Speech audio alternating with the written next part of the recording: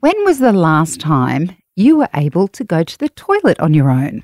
Setting boundaries with kids is super important because it teaches them not only boundaries for themselves, but also how to respectfully care and look after other people's needs and boundaries. If you're keen to start going to the loo in peace, stay tuned to the rest of this interview on how to set boundaries with kids. Feed, Play, Love with Siobhan Hunt.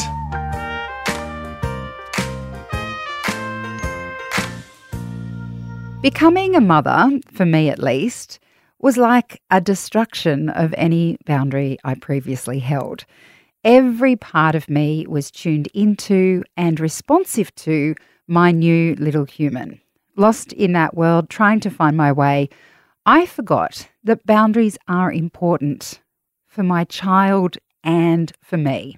Rachel Tomlinson is a psychologist at Toward Wellbeing. Hi, Rachel. How are you? Hi, Siobhan. Thank you for having me. I'm good.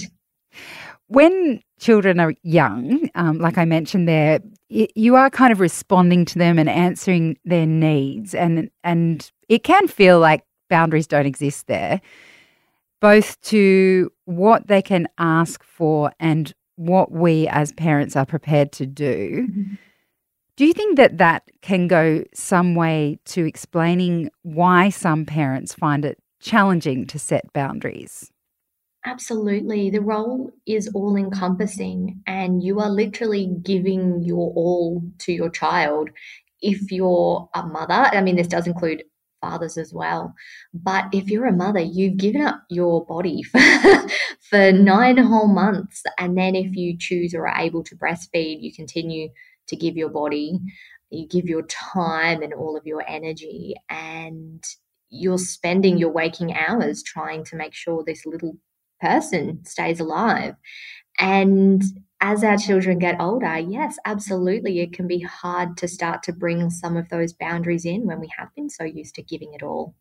And so I guess, I mean, when people hear the title Setting Boundaries, I'm sure they're thinking about how they can stop their toddler from, I don't know, touching the toaster when it's on or something like that, or from, you know, having a tantrum or all those sorts of things. But for me, this is definitely an equation of both parent and child. So I'm just wondering if we can start with parents. What kinds of boundaries can we have in place for ourselves, and when should we put them in place? I think every person is unique in terms of what boundaries they need. I have worked with many parents who can easily become touched out, or perhaps they have a previous trauma around touch or certain experiences that makes them quite sensitive to that. Maybe some parents are very sensitive to noise and need boundaries around noise or types of words that are used or language used. So it's really unique about finding out, what do you value? What are your boundaries? What do you need as a parent to feel like you can cope? And I don't think there's a set age. I don't think I'm answering your question very well, Siobhan, because I also don't think there's a set age, because it will develop based on where your child is developmentally and what they can understand, but also as you transition between those different stages of childhood, your needs might differ as a parent as well. So, for example, when you are breastfeeding in those very early stages, or if you're breastfeeding, you might understand that, you know, the boundary around touch has to be a bit looser because of what is required of you. But as your child gets older, you might set firmer boundaries depending on what it is that you need from them, and also can they understand it, or do they need that from you? And no, I think you did answer, because I guess what I take from that is that what we need with boundaries as the parent is to be able to reflect on where we're at. And that's definitely something that I did not do, So as I said to someone recently, I didn't think about boundaries until I was making my 8-year-old's breakfast, thinking, why am I still doing this? You can actually make your own breakfast. I didn't take the time to reflect both on what I needed. So the boundary for me in that situation was, I needed the boundary so I could just get myself ready in the morning. So if you don't reflect and you don't stop and think about, okay, they're ready for this, I'm ready for this, let's put a boundary in place, then they're never going to happen, are they? Absolutely. And it's also feeling safe and secure. I think there's a lot of pressure on parents to do everything and be everything for their children, but not at the detriment of our own well-being. And so I think that's a really important thing to reflect on is, do I feel safe? Do I feel comfortable? And how can I work around this and support my child to still have their needs met? Because that's really important. But lots of parents are willing to forego their own boundaries in order to meet the needs of their children. It's a tricky balance. Yeah, definitely. Well, let's move on to kids themselves. Do we have an age that is appropriate to start putting boundaries in place? Like, do we know that they're developmentally able to respond to boundaries at any particular time? We know that even from very, very early ages in infancy, children will express a boundary, particularly around things that they do or do not want. So even small infants will sort of turn their heads away when they can move their heads away from things that they don't want or they're trying to avoid. And they can very clearly tell us their needs. And most parents get very well attuned to understanding what it is that their child needs and wants. So it starts very early, and it's really important right from the get-go for parents to share what they're doing during potential boundary violations. So, for example, changing nappies or giving them a wash and talking to them and explaining what you're doing. I know that there have been recently some discussions around sort of asking for permission, but in those early stages where the child can't necessarily give permission, sort of narrating to them and talking through what you're doing and why you're doing it. And these just start really early conversations. But certainly when children are able to express themselves by pulling faces or showing in their body movements and postures that they don't want or don't like something, that's when we should be starting to pay attention. And what about boundaries from our perspective to them? So if, for example, we could start with going to the bathroom in privacy, let's just, like, what parent gets to do that? I mean, it doesn't really bother me. But let's just say that is your dream in life, is to be able to sit on the toilet with nobody, no little child opening the door, coming in, talking to you or joining you in that situation. Do you know what I mean? So if we use that as an example, how might we be able to set a boundary with a child, and when is that a reasonable expectation? When they can understand your message. So for some children, it could be as young as, 12 months, 18 months. Some it might take a little bit longer, but we generally start by modeling the behavior that we want. So using language and saying, when you go to the toilet, it's time for you to be private. So I'll still be here so that you know that I'm around, but I'm just going to turn my back so that you can go to the toilet in peace and privacy, or just stand outside of the door, and showing them what it is that you expect in return. That's one of the easiest ways that children learn. And then if you do have a boundary that it's never okay for your child to join you in the toilet, then holding that as consistently as you can, because children really struggle when we're not consistent and then they don't understand what the rules are. So if it's never okay, then it should never be okay for them to join you in the toilet. But you might, you might create some kind of tool or strategy for them to help know that you're still there and you're not away. So it could be, you can stand outside of the bathroom and I'll leave it open as long as you stand outside next to the door, or we don't talk while I'm on the toilet, or something like that, starting to negotiate and get them to understand that you haven't gone anywhere, that they're still safe, they're still okay, but that at that point in time, you actually just need a bit of space for yourself.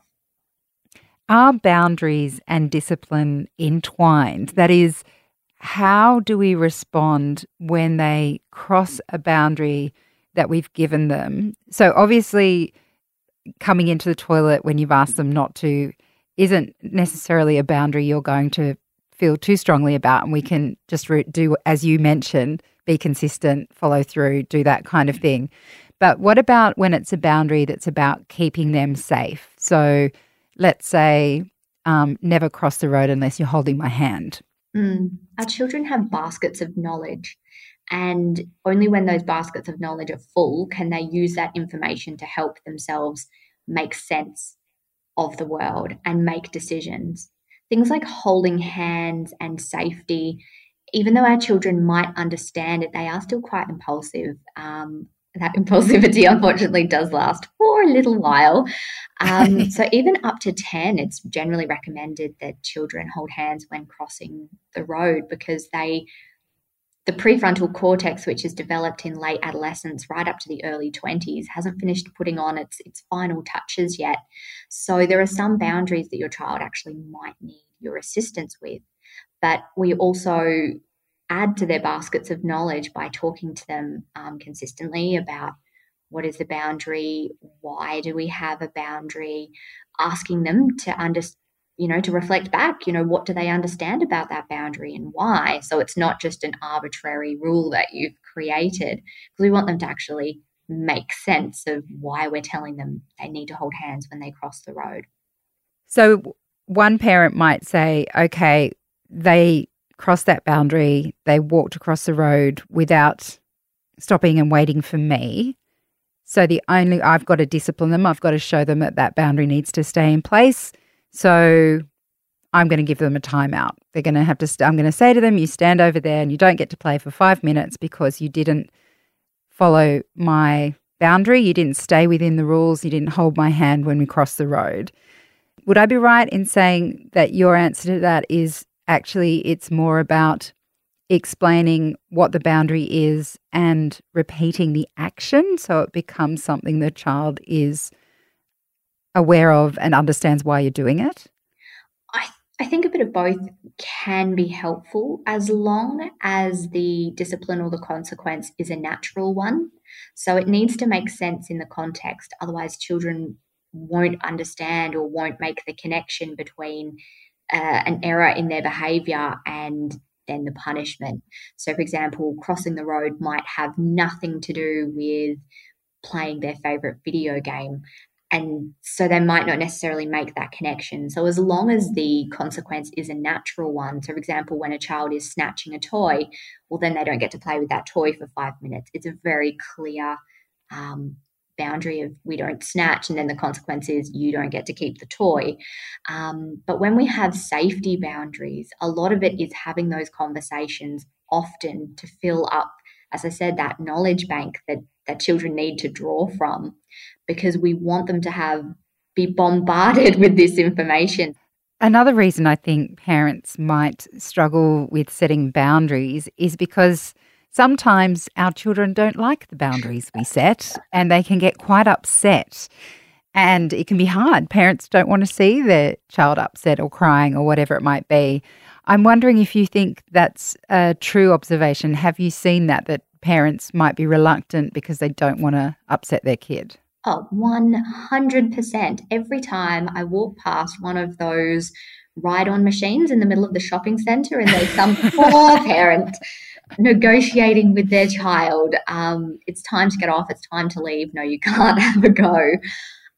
It's rife. And no, parents don't want to upset their children. They want to see them happy, but sometimes parenting is not about being our child's friend or making them happy. Sometimes we need to help them to make correct or appropriate choices. And no, kids don't always like boundaries, but they do love them. They do need them. It makes them feel safe and secure because they know what to expect from the world, what to expect from you, what's expected from them.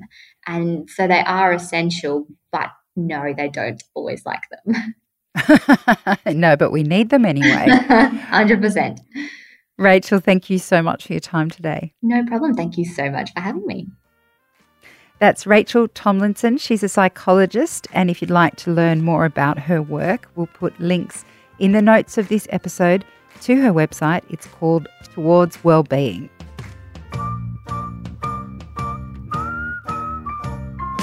I hope you enjoyed this episode of Feed, Play, Love. If you did, please rate, review or favourite. That way you'll get all the new episodes, plus we can reach and help even more parents. And if you have a topic you'd like me to cover, email me at feedplaylove listener.com. Bye for now.